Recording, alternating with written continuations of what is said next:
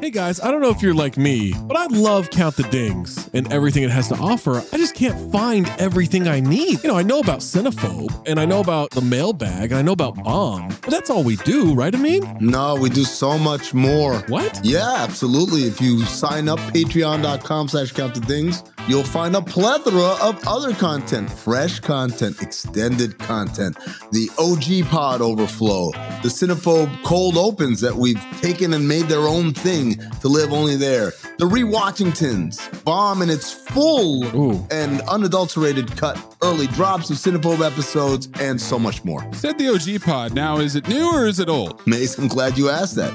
It is a new incarnation of the old OG Pod. Oh. So it's me, Zach, Trey, Waz, Tom. I love those guys. Just like we always were. Going back to the True Hoop days, we're recreating that magic, recapturing it, and putting it back out. We're talking hoops, we're talking pop culture, and most importantly, we're talking for 40 minutes for free, but then another specific Patreon exclusive segment for every one of those episodes. Funny enough about that OG Pod, you're getting Tom and Trey on Mondays. You're getting me and Waz, aka Zosny, on Wednesdays. Amin's floating in between. I'm a floater. You never know when you're going to get Amin in those, so you got to listen to them all. And what if I'm not sure what Maze looks like? Because I've always thought he's a fat man with a fedora. He's got a weird voice. How can I see for myself what this Maze character actually looks like? It's crazy you don't know the answer to this because it's the Cinephobe Pod YouTube page. What? The CT5s on the Cinephobe Pod YouTube page,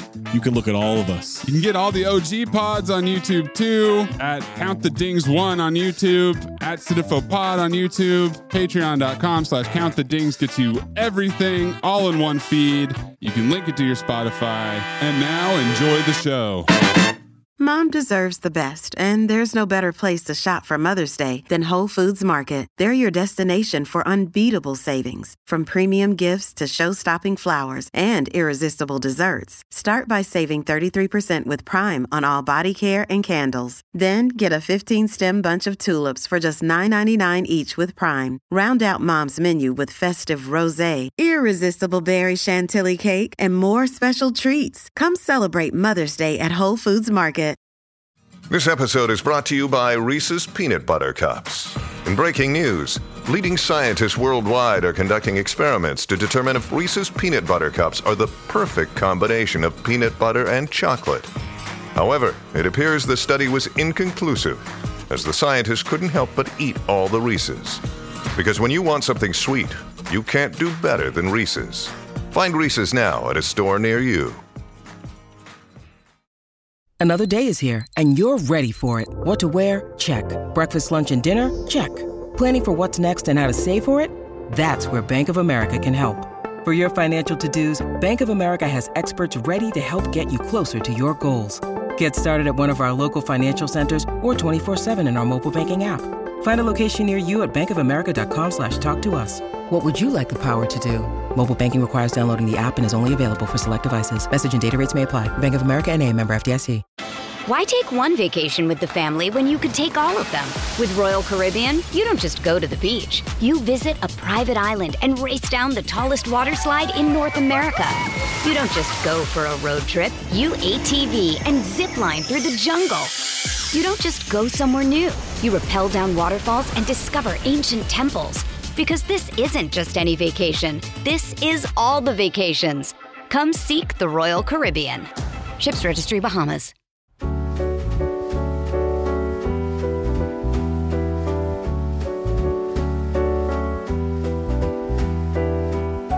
It's Pack Your Knives. I'm Kevin Arnovitz. And I am Tom Haberstroh. Tom, what would be in your rider? Oh, this is a great question. Lots of goldfish, peanut butter, PB&J sandwiches. Goldfish. Have you been exposed to the goldfish phenomenon? Just as a kid with a 2-year-old at home, she has it for a snack, and every time I walk past that big carton of goldfish, I'm convinced that there must be crack in there. Like there is some sort of nicotine in those goldfish crackers. Funny you mentioned that. I hosted a little brunch, and one of the guests brought me THC goldfish. What? Now, I have not sampled it yet, but yes, I do have goldfish in my house, and they are kind of crack infused. Not exactly crack infused, but they are infused. Oh man, that sounds delicious. Yeah, I have no idea. I have not tried them yet. But yeah, riders are fun. If you kind of think about all your quirks, like the no cilantro thing would be in my rider. Like kind of low carby, because I'm a gay Would man you in do Los the Angeles. Ozzy Osbourne 2 baked potato? No, because like white potatoes are like make you it's empty calories. Yes. I kind of like the red meat thing. I kind of like. I think I would do like sushi. Yes, something light but also just meaty. Yeah. See, like it does. I feel like a good. I love how you can with sushi you can hit all the different flavor profiles. Like you can hit the umami, you can hit the spicy with the wasabi, you can have just the citrus, meaty. Like if you get a nice fatty toro, yeah, that's awesome. But I think the thing is like you're about to go perform a show, or you're sort of like I just grabbing a piece of tekkemaki. Sort of a little tuna roll is just like it's finger food. Like you're back there, you're not going to like sit down to a dining table, right? Like you want like kind of like fingery food is sort of what you want. But what would be in your rider? This is a question for our listeners. What would be in your rider? But so that was the quick fire, right? Like the contestants come out, they have to choose breakfast, lunch, or dinner, and then just kind of go to work in preparing. Was that a hypothetical rider, or was that like a specific? Was that actually? Oh, that was actually Hunter Hayes, the Country Stars rider, correct? Yes, Hunter Hayes, who I don't really know his work. I would say of all the NBA writers, I probably have a fairly top five country music rotation in terms of how much I listen to country. Royce Young might be number one, but I don't listen. He seems a little too like poppy. He's kind of like a Taylor Swift was, 10 years ago, a young poppy country music star. But I think he's a fair name, a pretty good name to be on Top Chef. He might be just a little on the young side to know what a real meal looks like.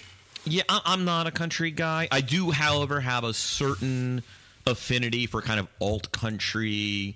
Like I can enjoy Emmylou Harris, Lucinda Williams, like Steve Earle. Mm-hmm. Like, Wilco's got certain strains of it, though they're Chicago-based and not really in that genre. I love the Cowboy Junkies. Caution Horses is a favorite album of mine from like the 90s. They're out of Toronto, but like I gotta say I wouldn't be able to pick Hunter Hayes out of a lineup. No. But anyway, hey, Adrian should get sick every week, Tom. She should get sick every way. Another historic flu game for Adrian.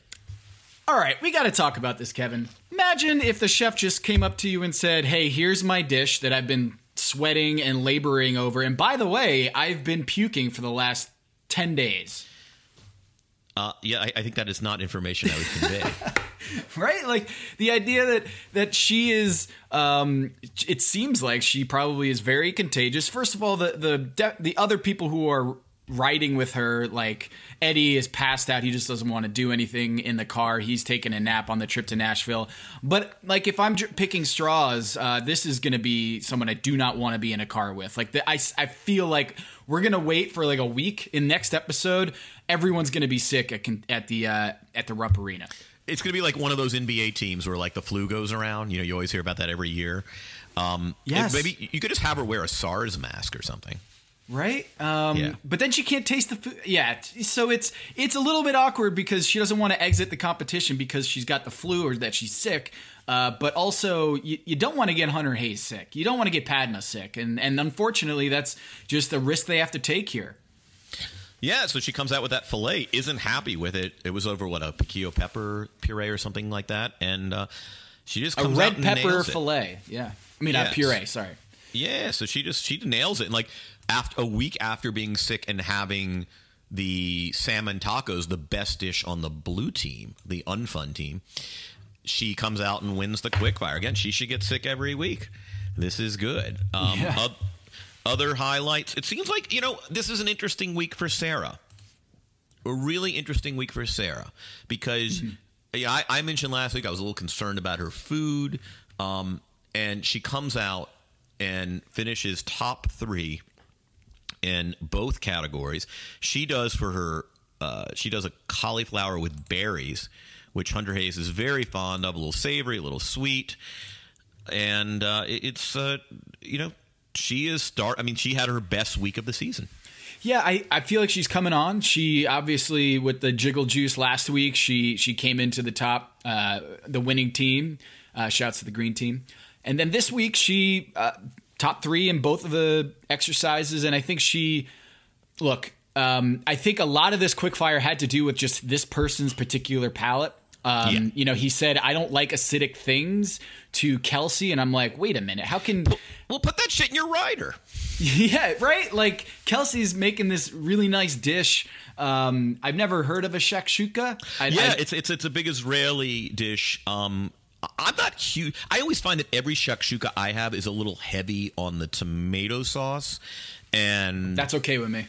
I'd rather have the yolk to tomato sauce ratio. Like, I've yet to have a shakshuka I've loved, and even though I'm kind of partial to Israeli food. By the way, I want to correct myself. Adrian didn't win. She finished top 3.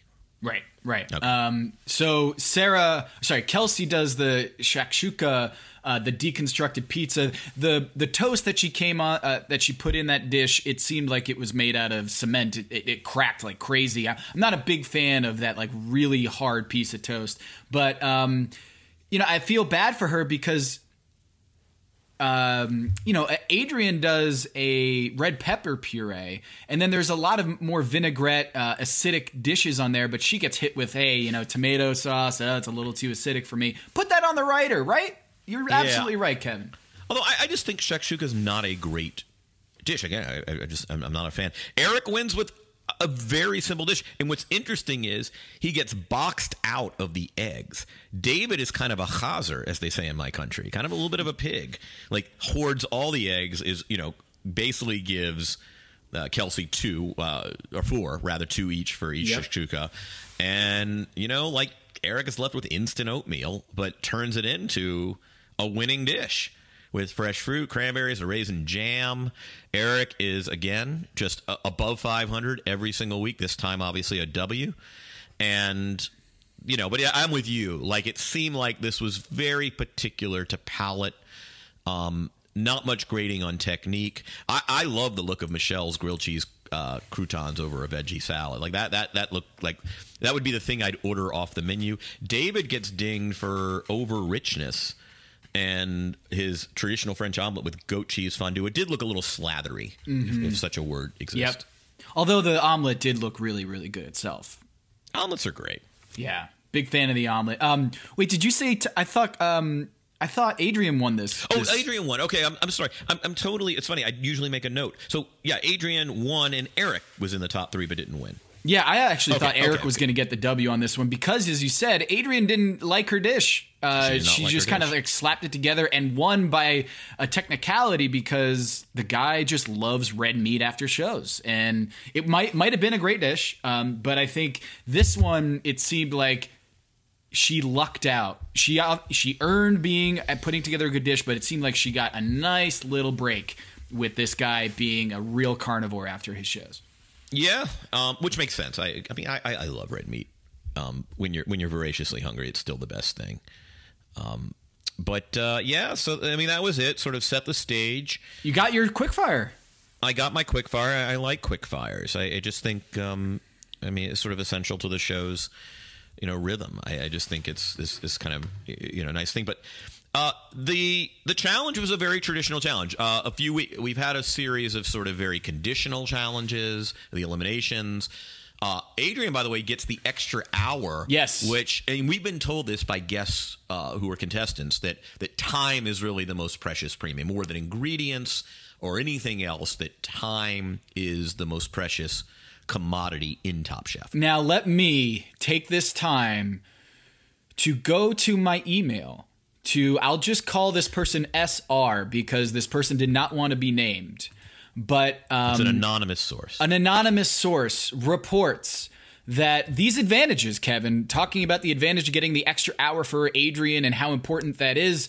Well, this listener did some real homework and went back on all the restaurant wars. And I really appreciate the research here.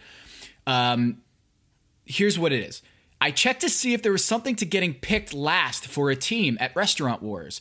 Went back and checked and saw that, oddly enough, yes, there is. But something else happens. Picking first, being able to pick your team, is actually worse. So remember, Eddie got to pick his team, which was supposed to be an advantage for Restaurant Wars, and actually it ended up being a disaster. And so he ended up being in the bottom. He did not get sent home. But what this person found out, Kevin, the really big stat, as he calls it, almost calls it a big number. The stat is, in 9 out of 12 seasons where the chefs could pick their own teams before going into Restaurant Wars, the team who got the first pick lost. So the first pick is equal to being a losing team 75% of the time. So what we think... We'll call this the Anthony Bennett rule. Yes, what we think is the number one, getting the number one pick is an advantage. It actually isn't an advantage. And when you see the Restaurant Wars... sorry, Jade is calling me right now. Our producer is calling. Sorry, I'm going to have to hang up Jade for the time being. You're still with me, Kevin? I'm still with you. Okay, so he said back to the episode, this researcher, about the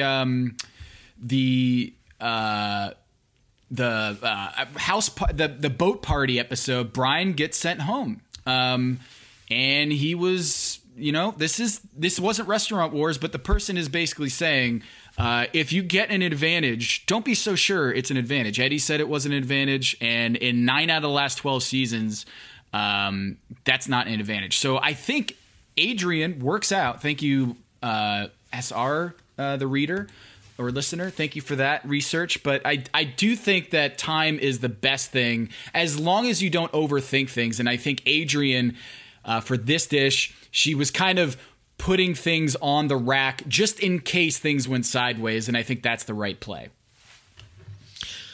Yeah, it's she's an interesting contestant. I noticed on the scoring that she is in second place. Oh no, I'm sorry, third place. Third place. We have you know who's number one. I mean, I know we usually do this at the end of the show, but Eric, as I said, like above 500 play. You got He is leading your scoring. We'll go through that later. It's funny. I haven't looked at the scorecard in a while, and it's always interesting when you sort of aggregate everything. You remember the big wins, you remember specific dishes, but at the end of the day, like you just playing again. He's the only guy without a 0 in your scoring system.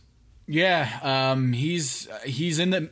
I mean, he's a in the NBA, it's like your record against below 500 teams. Like he's just sweeping up. He's not playing down to the competition. He's always just elevating his game. And it might not be that he wins every single time out.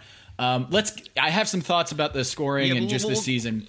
But Adrian gets the extra hour. That's an amazing, I think, a really good advantage for her going into this. It does help her, I guess, but the music memory, let's talk about this. The music memory. Yes. Here's my thing. If you look at how this episode played out, Kevin, I think it's pretty clear that if you had a very inspired dish coming from a direct song or a direct band that gave you inspiration, and you could feel the inspiration, you did very well on the dish. I think if you had this kind of spotty connection, or it reminded you of someone, but the dish didn't really reflect anything about the song that you thought of, it seemed like that conception, that actual thought behind the song actually helped people clarify their dish, and it made it so much better. So the bottom three, I think the connective tissue between the bottom three in this episode is that I didn't really feel the real connection with the song and the dish. And I almost feel like if you do have this very clear, concise inspiration from the song, it actually did really well in this episode. I don't know. I'm not sure I agree with you 100% on your police work there, Lou.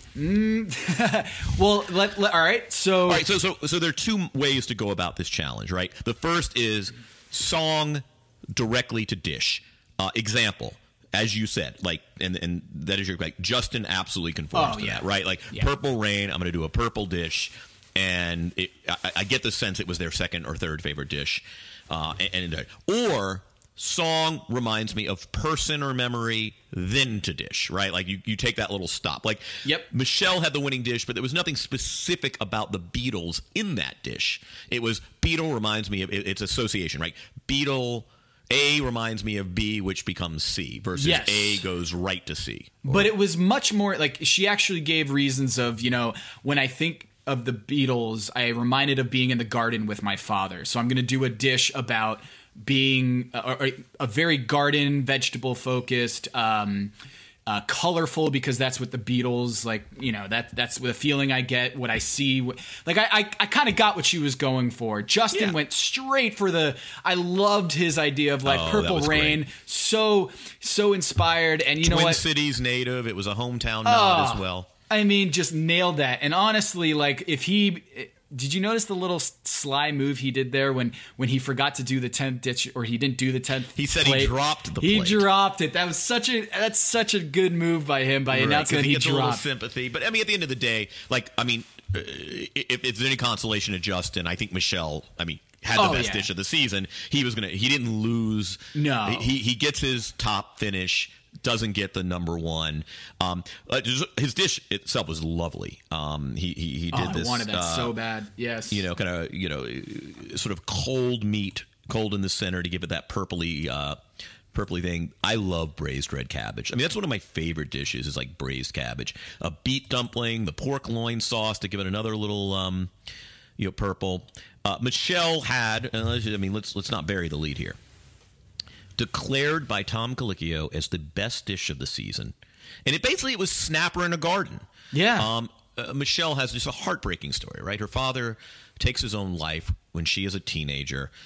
She has such fond memories of him, constantly in the garden where she says where her love of food originated, right? Really understood. In summer, Tom, I love like fava purees, fava ragouts. They're very hard. I love cooking. I love fava beans. They're impossible to cook with. You have to like peel the shell off of every one. And there's that schmutz. But I just admire those who are willing to go to the effort. A citrus vinaigrette. So this is the interesting thing about Michelle, Tom. Give her 4 hours, and she might be the best chef in the competition, right? She is a contemplative chef. And so, again, a traditional challenge. Cook a plate. Take some time, go to Whole Foods. You're cooking for one person, not like we're going to feed 100 convicts at the state penitentiary, or we're going to, put you in a spaceship and there's no gravity and cook, not so good. Give her time, some fine dining parameters, and she is a thoughtful chef. She's deliberate, and you put her in this kind of competition. And again, she might be. Now, not every week is going to be this, so she has to kind of survive the curveball. She's a fastball hitter, right? Not such a good curveball hitter. Yeah, this is we've learned something in this season. There are no juggernauts. There aren't. There actually has not been a double winner alive still in this competition. Unbelievable. Everyone still alive has one win. That's it. Like, that is fascinating to me. We haven't seen this in past seasons. I'm pretty sure we have gotten to this far in the season, and we haven't had a repeat winner. Not just like repeating in back-to-back episodes. I'm talking about 2 wins on their ledger. You look at Nene, who came out of the gate and won 2, gone. You look at Brian, he wins, and then a couple weeks later, he's gone. David, it seems like he's really good at the beginning. He's gone now, and it's just everyone on this show still alive. It's not like they're racking up wins after win after win, and I find that we talked about it a little bit last week. This is a wide open race because Michelle was quiet for weeks, and now she's the winner, and it seems like, hey, she knows her stuff. She can win this whole thing. If I had told you on Thursday morning, Tom, that at the judges' table, Eddie would be standing next to David, who'd be standing next to Kelsey, is that the top or the bottom? Oh, I would have said that was group. The top. Right, exactly. And so that is really interesting. Justin and Adrian have not won yet. Neither has Sarah. But they could win next week, and then still, no one alive left in the competition has won 2 episodes. Yeah, and by the way, you could argue that Sarah had the best week. She goes with a Hank Williams Jr., which reminds her of her father, who had one request when she opened her place in Paducah, that she have sort of a definitive, Louisiana type dish, right? Like a Loved gumbo or a jambalaya. One of the things I miss about living on the West Coast, or one of the things I miss about being from the Southeast and living there, is I love grouper. It's just a great fish, and what Sarah did was fantastic. I mean, that would have been the thing I ordered if you put those 8 dishes on a menu. If that was the 8 entrees available, is the central element of her deconstructed jambalaya / gumbo. She kind of called it jambalaya. I think the song was jambalaya, but it was much more of a deconstructed gumbo. Kevin, very direct connection, the song to the plate. Like, I really thought that the 3 winning dishes all had a very strong connection with the song, and the ones that didn't do so well, it just seemed kind of like, don't really get it. Don't really understand the connection there. But Sarah's looked so good. Yeah. So the central element was the grouper and this lovely looking sassafras sauce. I loved her dish, and I'm really happy. I mean, she had a great week. I had her kind of, if you told me to predict who was going to be eliminated this week, I'm sorry to say, I mean, lack of faith, I would have said Sarah. And she comes out as the only person who finishes in the top 3 in both events. And it's great to see her cooking well. And I was so pleased. And the bottom 3, tough week for Eddie. His quick-fire dish was uniform in its flavor, too uniform. His elimination dish, too uniform in its texture. This is a far cry from the man whose strengths seem to be kind of mixing up textures and flavors. Remember his strawberry fennel dessert, his speck and turkey salad, his stuffed romaine brisket, the curry he made from Nini's weird box. And what does he do to go for texture? He puts sugar smacks on top of his dish. Yeah, what are we doing here? Right. What was that? Now, he was, I think, to your point, a little bit too committed to the story. I think in some ways, what I hear you saying is go for motif over narrative, right? Yes. And I think cake. Cake. As soon as he said cake, I was like, he should have done cake. Should have done a cake. Should have done, or like a meat cake or some savory cake. Yes. And I thought, he's obviously going to do cake. He even had a food in the title of the music, and he didn't even use it. And I was like, wait, that is quite a detour from, hey, cake, love you madly, love this song. This is the wedding song for me and my wife. She's adorable. So I'm going to do fish. Wait, so why couldn't you have picked a fish song and done fish, Yeah. So I will say, when it comes to mixing up textures, there's not a chef I know who's better at it than Ludo Lefebvre in Los Angeles. I'm going to Tuamek tonight for the first time in 18 months. Young Crackerjack editor, my editor, Austin Tedesco at ESPN, insanely talented young editor, scored tickets for us at 8 p.m. on a Friday night. I am so excited. You know who's joining us is Danny Chow, probably the best young food writer in America. And Danny 100%. Is joining us. Eric and me. It's like honestly, it's going like this is going to be like a judges table ensemble cast. I'm so excited for tonight. It's truly like those nights where you have a dinner reservation and it's just you just want 8 o'clock to come. That is how I feel right now. Like only 11 hours. We're taping this at 9 a.m. Pacific on Friday morning. I am so excited. Tom, you need to give me advance notice next time you come to Los Angeles because we have to do Tuamek. It is a meal I would love to share with you. It's, I think, still the best meal in Los Angeles. I would love to. It's a ticket, one of those ticket things, tasting menu only. But I'd love to go with you, but you got to kind of pick up. They release tickets once a month, I think, on a Friday morning, and you got to get it for the next month. So let me know. We should do this. We need to talk about the eliminated contestant. Tom. Well, first, Danny Chow. If you don't know who he is, he's at The Ringer. He's an unbelievable editor, writer on the NBA, but he is probably his best strength is writing about food. And this episode was in Nashville, and he had a great feature about eating hot chicken in Nashville. So go Google that, Danny Chow, Nashville hot chicken, and you will be introduced to the glory that is Danny Chow. Yeah, Moving on. moving on, and love to Danny, a man. You love people who love food, and Danny loves food. Let's talk about David. So I was shocked. I think Viana had been sort of the not unlike Eric, cooking consistently good food all season, and in the parlance of poker, Tom, he got a bad beat at the Whole Foods and went on tilt. Yep. Right, like he wanted. He is of Portuguese descent, and by the way, it sounds like he was a chef on the Algarve coast, where I spent the summer of 2016, or a few days in the summer of 2016, which is just gorgeous. The southern coast of Portugal, it is lovely, and he is right. Like you get those like that lovely. I know you, as a man of Greek descent, you are a fan of the octopus. Oh yes. And it's kind of a signature coastal Algarve dish. And they did not have octopus at Whole Foods. They didn't have fresh octopus. They had frozen octopus, and that was the interesting move. Is he said, "Do you have octopus?" And they're like, "We have frozen over there." And he just said, "I can't do that. I'm going to go with the clams." And he went with the big clams that he didn't like. And I'm wondering, in retrospect, we don't have him on, but I'm wondering if he wishes he went with the frozen octopus instead. You know, I think a better. Have you ever had caldo verde? It's kind of a Portuguese sausage stew. Like in terms of the national dishes, I just think clams are so chancy when you pick them up at a store. Like you are subject to the vagaries of the market, and you know it's not like whereas if you go make a Portuguese sausage, I wonder if he had it to do it over again. If he goes with a caldo verde or another kind of more meat-centric Portuguese dish. But I felt for him. He went on tilt.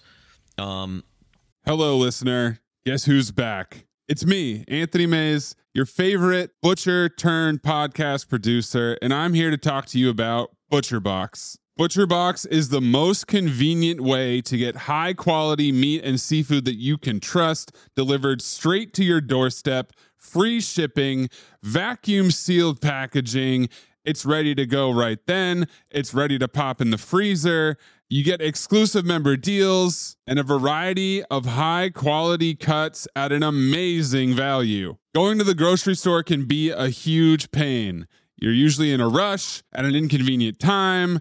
You're waiting in line at the meat counter. You're taking a number. Maybe this place doesn't have a number. You're jostling with fellow customers. You're trying to get that ribeye that you want or that nice piece of salmon. Maybe the butcher that you're dealing with has a bad attitude or something. I don't know. That was never me, I promise. But maybe it happens. ButcherBox takes all of that out of the picture. You are always prepared with meat and seafood in the freezer, and you're not going to find quality for this price anywhere else other than ButcherBox. So sign up at butcherbox.com/dings, D-I-N-G-S, and get our special deal. ButcherBox is offering our listeners a free for a year offer plus an additional $20 off. You can choose salmon, chicken breast, or steak tips free in every order for a year. Sign up today at butcherbox.com/dings and use code DINGS, D-I-N-G-S, to choose your free for a year offer plus get $20 off your first order. Hey, it's Kaylee Cuoco for Priceline. Ready to go to your happy place for a happy price? Well, why didn't you say so? Just download the Priceline app right now and save up to 60% on hotels. So whether it's Cousin Kevin's Kazoo Concert in Kansas City, go Kevin, or Becky's Bachelorette Bash in Bermuda, you never have to miss a trip ever again. So download the Priceline app today. Your savings are waiting. Go to your happy place for a happy price. Go to your happy price, Priceline. Why take one vacation with the family when you could take all of them?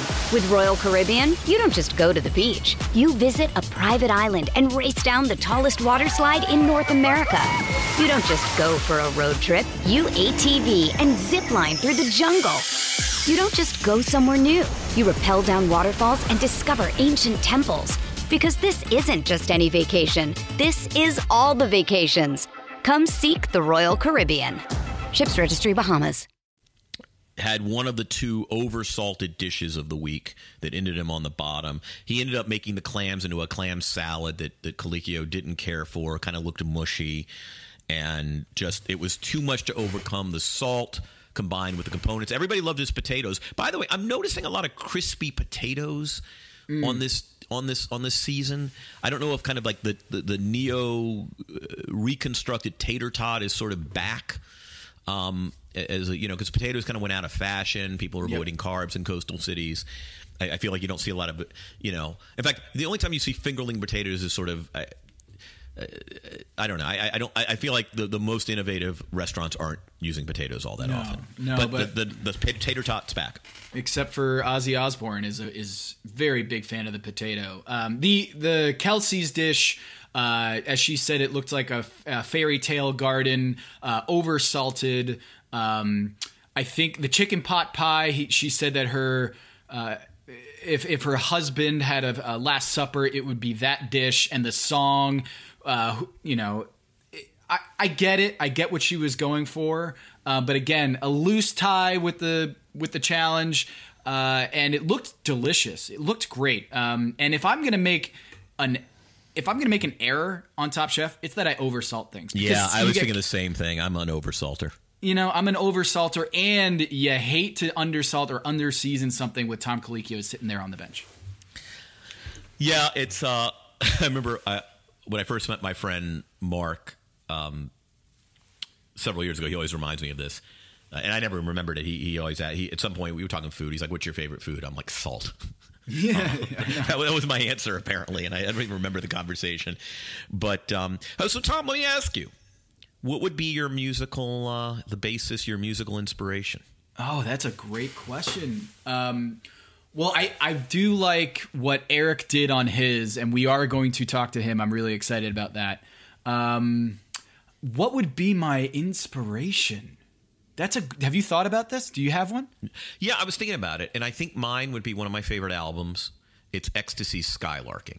And, from an era in music in the 80s where the album was still kind of a unified thing. I mean, one of the things I think that's happened in music with the sort of advent of iTunes and download a song, if you will, is that the notion of a complete album. Like I think about my favorite albums, and they all sort of are unified, almost one song into another.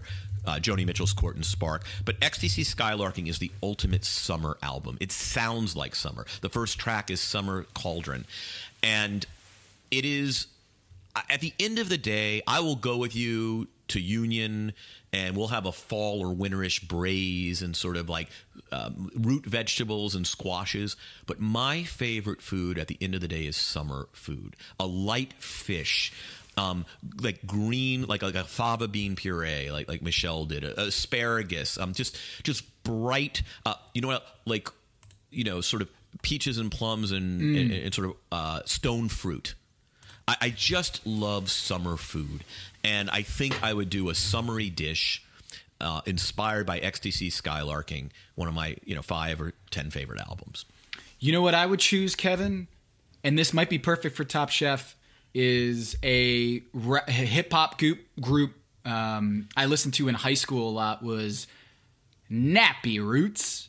And Nappy Roots is a rap I don't even know if you call it a band. A rap group from Kentucky. A rap ensemble. A rap ensemble from Kentucky. And actually one of their album is called Watermelon Chicken and Grits. And that was the album I had. And funny enough, Incubus, I believe, redid their hit song, Watermelon Chicken and Grits, like did a remix of the "Oh No, Hell No, Y'all Up and Done It." That hit single by Nappy Roots was redone by the band that David picked for the Morning View album from Incubus. So lots of Kentucky in there, but I would try to do something Watermelon Chicken and Grits, especially because this is a Kentucky rap group. So I don't know what dish I would do. I would do. I mean, obviously something with watermelon, chicken, grits, but that would be a home run. No, you do chicken and waffles with a side of grits. Maybe a deconstructed chicken and waffles, or like the waffles are kind of the I don't know, or a waffle encrusted fry. I don't know. You do something. Maybe you do a syrup with some watermelon flavored syrup a little bit. Exactly. Or yeah. I mean that would be really nice. I think Eddie had the most clever dish. He finished in the middle, but Big Papa, the lyric, I believe, Eric. Yes. Oh, I said Eddie. I'm in Eric. I'm sorry. Yes. I get my E's mixed up. So we can steam on the way to the telly, go fill my belly, a T-bone steak, cheese eggs, and Welch's grape. So he does, steak with. It was a little overcooked a bit. Cheese, eggs, a grape jus, and. Eddie, I keep saying this. Eric is really good at proportion. He's really creative. Again, I think he probably ranked fourth. I always say he's always above the Mendoza line, right? He's above the 500 mark. My sense was they liked his dish a little more than Adrian, who was the other middle finisher. Yep. Fruit de mer with a corn nage that was a little too thick. You know what's funny about Adrian, and I really respect her for this? You rarely see a contestant admit, look, basically this is B- work. And it ain't going to get me a win, but it will get me survival. Like just the like they're never upfront about that. And you and I, can we have this conversation? I think we had it offline once. For all this stuff, like you got to cook to win. You got to cook to win. Aren't you really? Yeah. Aren't you until like the final 5 or so?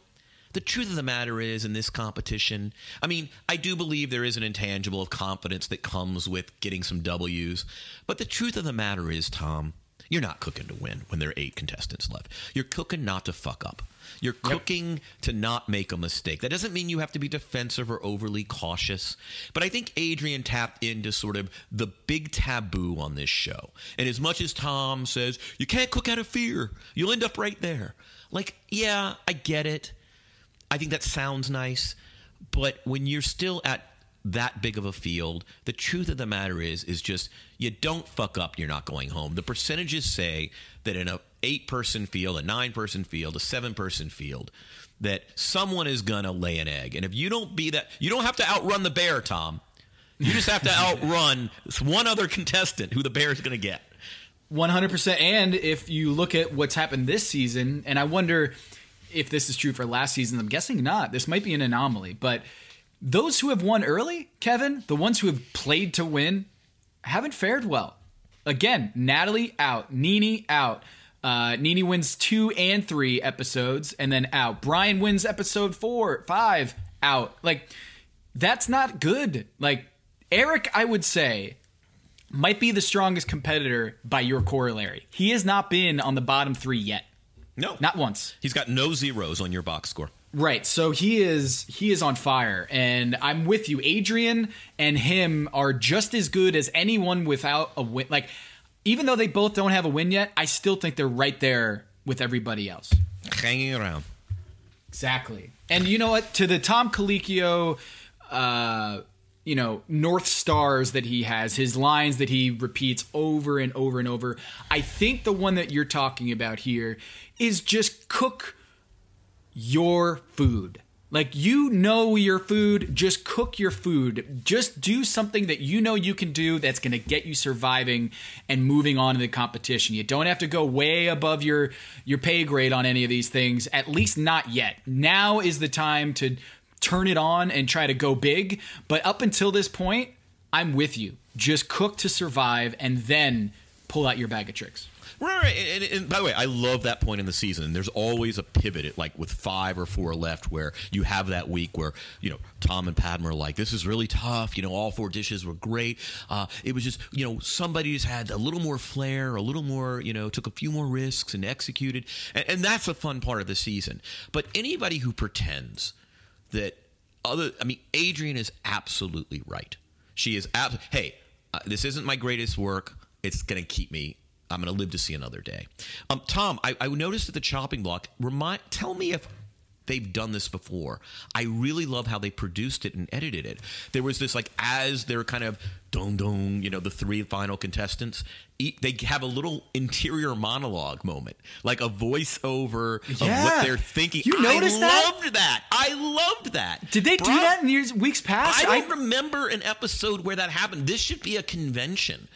This should be an every week thing. Again, I mean, props to Top Chef production crew for and editing crew for continuing to reinvent the show. Like, I love that where they went the tight shot on David and he's like, well, I kind of and Kelsey's sort of like her interior monologue, always remember to taste your food, and Eddie's like, I loved that bit. And, you know why? You know why I noticed that, Kevin? Was when I think Eddie was first in that internal monologue, and I was like, oh, he's going home, because that's the tell. Like, there's the internal monologue. They showed Eddie, and then they went to David and Kelsey. I was like, ooh, that was kind of nice. Like, I wonder what they think about when they're on the bottom and staring at death row. Yeah, so that was weird and lovely. I mean, like, wonderful, weird, lovely, everything I liked about it. So let's. You want to talk scoreboard? You want to talk? You want to do a little of that? Yes. Let's see. Before we get to that, I want to give a shout out to Tandy. That guy is funny looking. The restaurateur from Nashville. The guy, the bald with the ponytail and the mustache. Who always wanted to be with Tom when he said best dish of the season? That guy, man, that was he was awesome. And I'm a big fan of the unbuttoned, like down to your navel. Big fan of that move. I don't know if I can pull it off quite like he did, but man, no one can pull off what you might have a little off. Too much chest hair, Tom. There's no such thing. There's no such thing, Kevin. But you are an LA guy and you want things tightly manicured. I get that. But I'm a guy who I do the 3-button unbutton thing. I don't do the undershirt move because I just sweat too much, and I know that's ironic, but I can't do the undershirt in the summer. In Miami, when we spent like a year together, that's when I learned I can't do the undershirt thing. I just let it puff out. So, but I'm more Burt Reynolds than most people. So. Yeah, I've over time I've gotten comfortable with one fewer buttons. I'm not as buttoned up as I used to be. I think it's Los Angeles and just sort of. But so the scoring, the box score, you are winning 109-96. You have 1, 2, 3, 4 chefs left in the competition. David is still alive in the Last Chance Kitchen. I love this episode. Did you watch this one? I did watch this episode. You want to talk a little bit LCK? Yeah, let's talk briefly. I love the challenge. And now that we have a little bit more insight into how these things go, they go back to back to back to back to back, all in one day, as Brian told us. David comes in and Tom does the play on What Sent You Home, like he's done with every episode of Top Chef, and the unidentified meat or unidentified ingredients I thought was a lovely twist. That was fun. I mean, that goo was all great. Yeah. And David's like, I've got this dish with scallops, and I've got this thing, and then I got nuts. I think it's a nut, and then Tom Colicchio does his little reveal at the end. Actually, this is just ground up sugar cookies, and I was like, wow. I feel so much better whenever we do taste tests. Kevin, I don't know if you're as good or better than me on this. I'm really bad at, if someone gives me a meat or a smell, I'm really not good at doing the blind taste test and being like, oh, that's broccoli, or oh, that's obviously roasted turkey. Like, I'm not very good at that game. And so I appreciated this episode where Brandon didn't know what Spam was, had never had Spam, but did the dish anyway. And they were both good dishes. And unfortunately, Brandon goes home. From my team, he is officially out. David is still alive at Last Chance Kitchen. And I have 3 chefs remaining, but all 3 are pretty good. Justin, Kelsey, and Adrian. 25 points for Adrian, 24 for Kelsey, and 24 for Justin. But man, you've got Eric, Sarah, Michelle, and Eddie going. I think you've got a winner in there. I don't know, man. I mean, you have said it. It is an unpredictable season. And, Eddie, at the point of invincibility, turns in 2 clunkers. I mean, you just don't know. By the way, he's got 2 zeros. And I mean, when's the last time he cooked a good dish? Yeah. You know, we were talking about him as if he were, sort of the next coming. And, I mean, he hasn't cooked a good dish in 3 weeks. Yeah, so, and Michelle, too. She had a clunker. There is no such thing as momentum this season, There's Kevin. no moment. Uncle Mo is dead. He is dead. And, Kelsey, love lettered her last week, and, she kind of comes in with 2 clunkers. So, and you just don't know. Adrian is a very interesting contestant. On a little bit like Eric, right? She doesn't, she has a couple of zeros, and yet even her 0 last week with the salmon taco, she didn't cook. That wasn't a 0. That wasn't a bottom dish. The scoring system renders her a 0, and I think that's unfortunate. And there's nothing. I'm not criticizing your scoring system. I don't know how you would perfect that. They didn't rate it. They just, but they at the judges' table mentioned they enjoyed the dish. Eddie brought it home. But the point is even her 0 was not really a 0. So she's kind of been an Eric a little bit on your team. She's kind of been your Eric. Yeah, it's this season is tough. I don't know who's the number 1. I don't know who's the number 2. I think all of them, because of the fact that Eric and Adrian seem to just be coasting and not having bad dishes, I feel like they're just as good as the ones who have won. So Kelsey wins 2 weeks ago. Michelle wins this past week. Eddie wins 3 weeks ago, but has fallen flat on his face. It's wide open. Yeah, because tell me something. And I don't recall, you've been a much better custodian of the score system, and you keep it. Look at the total. 29, 28, 25, 24, 24, 24, and then Sarah at 19. And who am I forgetting? There's one other. Literally, there's not anybody. There's no daylight there. Yeah. 29, yeah. I'm sorry, 29, 28, 25, 24, 24, 24. 19, yeah. Right, like the top 6, literally one quick-fire win can vault you. You know what? It's like those, when you get to, the Western Conference some years, and it's like, if you win 3 in a row, you go from number 10 to a number 3, right? It's kind of like that. Yeah, it reminds me of, remember when the Spurs went on that run and then just completely fell apart? They won 15 games in a row, and then they were just, boom, roasted. And I don't know, Kevin, so in the NBA, the best ratings are when there's a juggernaut, right? Like when there's the Lakers or the Celtics or the Heat. Those are when the ratings are at their best, is when there is a team that is obviously a step above and there's a dynasty in the making. This season, we don't have a dynasty, right? There's no chef that is winning every single one, just racking up W's. And it's really good in terms of it's an open race. It's parity. What do you prefer? Do you prefer watching someone just on fire week to week to week, just mowing down the competition? Or do you like an open field like this year? In the NBA, I don't believe the parity baloney. I'm with you. I want to watch just pure Warriors basketball. At least the first 2 years before Durant. But I kind of like parity in Top Chef. The unpredictability. I don't like seeing Eddie struggle. There's something about watching a chef like a Voltaggio just, not mow down them, but just you can't wait to see what he comes up with. I don't know that there's a chef like that. Michelle's my favorite contestant right now, and I know that I don't want to say this with recency bias. I just think she is really skilled, and I think as the competition becomes a little more by the way, I actually as it becomes a little more about elevated food and kind of smaller, more deliberate challenges, I think she's in good position. But what the hell is next week at Rupp Arena? What is going on there? There's microphones. What the fuck is this? I'm kind of really curious. What are they up to? Do you remember when we were discussing with Bravo's people? They were like, hey, because you're basketball fans, you guys might want to go to the Rupp Arena episode. And we couldn't do it because it was right in the middle of the finals. Now I'm kind of like, wait, was that the most ridiculous episode? I don't think the fans get to taste the food, though. That's true. That's true. But I want to taste the food. But man, a little bit of fighting between Adrian and Sarah. Did you catch that? Don't call me mama. Why would she call her mama? Is that something people call one another?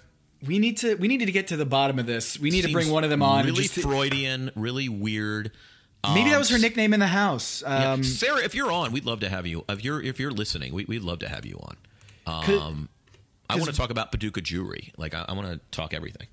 Because Vince Mancini, who does the Up Rocks Power Rankings of Top Chef, by the way, every if you're not reading this every week, you have to. It's really, really funny, really good analysis. But one of the nicknames that Vince does at Up Rocks for Sarah is Party Mom.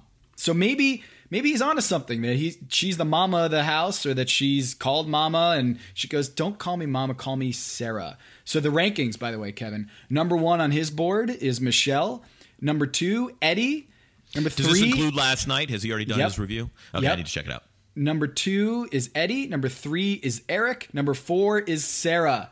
You have the 4 top chefs according to the voice of record at Up Rocks, Vince Mancini. Then there's at number 5 is Justin, number 6 Adrian, and number 7 is Kelsey. So I don't know about your police work there, Lou. Like, Justin's really interesting, Tom. He's been cooking really well. I mean, we give all the shine to Eric for sort of consistency, but Justin has been solid week after week after week. And, I think it was sort of like his behavior in Restaurant Wars put a little on it. But, like, I mean, he's turning out really creative, smart dishes, and he's racking up points. And, to me, he's sort of a dark horse. I mean, I just think, a little bit like Kelsey, he understands the challenges. I just think, you're sitting with a really interesting crew there. I mean, I know, with much respect to Vince, I don't know about that. Yeah, but you don't have. I mean, it's hard. This is an open season, so ranking any of these, it's a fool's errand, in my opinion. It's really hard to figure out who's going to win. Because, look, Eddie has, of the last 3 episodes, Eddie has lost 2. Right, like he's been at the bottom for 2 episodes. Then you have Michelle, who was at the bottom of the last episode. This most recent one, she won, obviously. Then you have Eric, who's just coasting. He's just in there every week, just making a really good dish. And Sarah, after doing the Jiggle Juice, she comes in and gets in the top 3 for both things. By the way, Sarah's got to have some hangover cures, because to do that episode at Lake Cumberland and come in and just dominate the next 2 dishes, props to her. Justin, I know she's the highest functioning alcoholic since Christopher Hitchens. That is a reference I don't have. Okay. What is that reference? Christopher Hitchens? Yes. He was a public intellectual. He passed away from cancer a few years ago.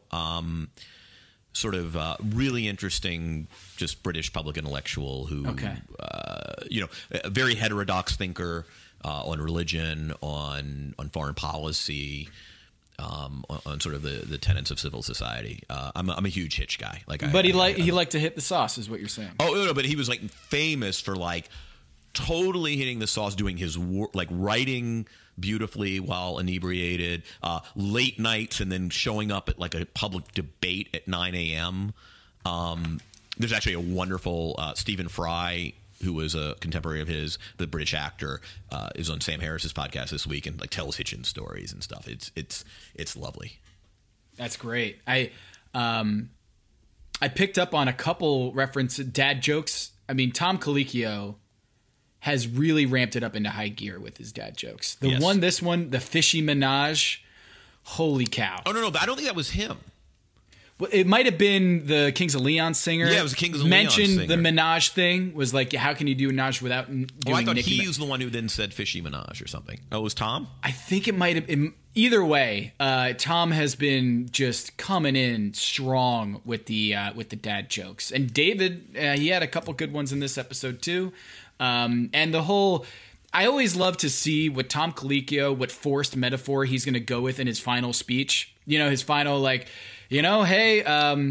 this challenge was about so and so, and you need to do so and so, and frankly, you just fail. Blah blah blah. Yeah, yeah, and then he, like on the house party boat, or he's just like, and some of these just sunk.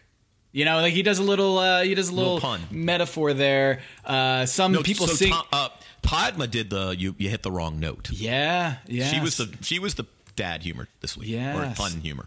That's right. So, I think I liked that we went back to our roots here on this episode with a quick fire and then inspired, like, do your dish, but have a little story behind it. I like it. I've done that drive, by the way, Kevin. The drive from Louisville to Nashville. It's about 3 hours. I-75, right? Or I-24? 75. I think it's probably. I want to say is it 64? I can't remember, but I do know that poor Adrian. Not only did Sarah, play on a hangover and did great, but Adrian, the fact that she was able to do that, I'm just really nervous for next week. Just everyone's going to be sick. Everyone's going to be sick because of Adrian, and it's going around the locker room. Going around the locker room, as we see every time in the wintertime in the NBA season, there's just everyone's getting sick. So this was I'm excited for next week's Rupp Arena, the cathedral of basketball, not the Mecca of basketball, but in Kentucky, in Lexington. John Calipari, I'm interested what he's looking for in a dish. I'm sure it's something slimy. No, I'm not, just kidding. No, like red sauce stuff. Yeah, some serious red sauce. John Calipari, I'm interested to see what happens in this episode. And by the way, people don't know this, Lexington and Louisville are just blood feuds. Like my wife is a huge Kentucky fan. She is from Louisville because her dad went to UK. I am curious to see. I don't know if we've heard. Is Sarah? Has she picked a side?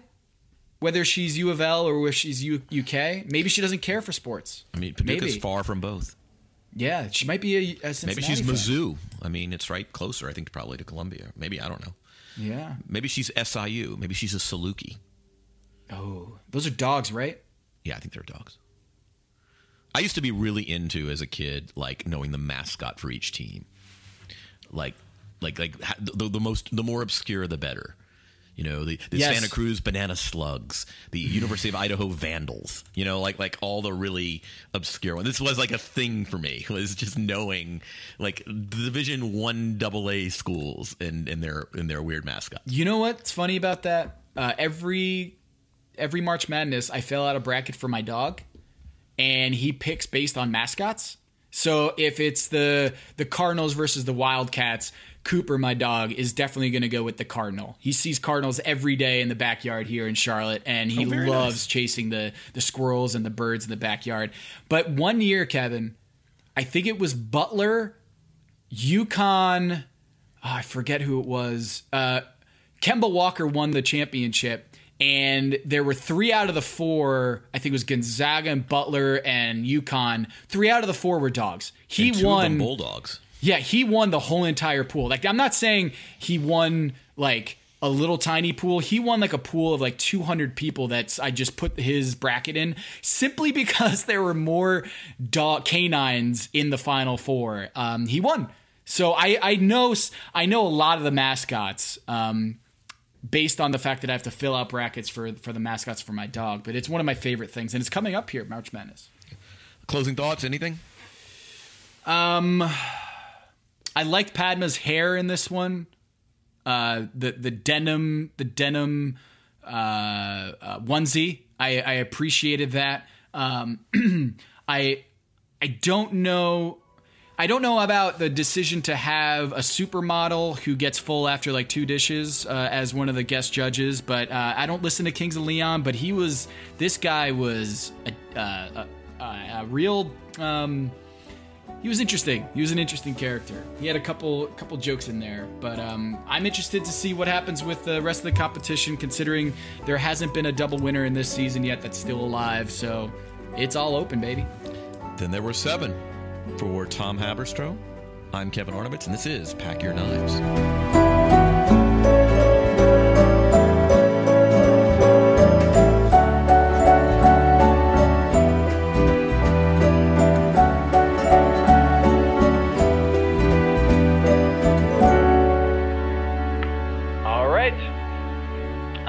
Dude, enjoy the meal tonight. I'm so jealous.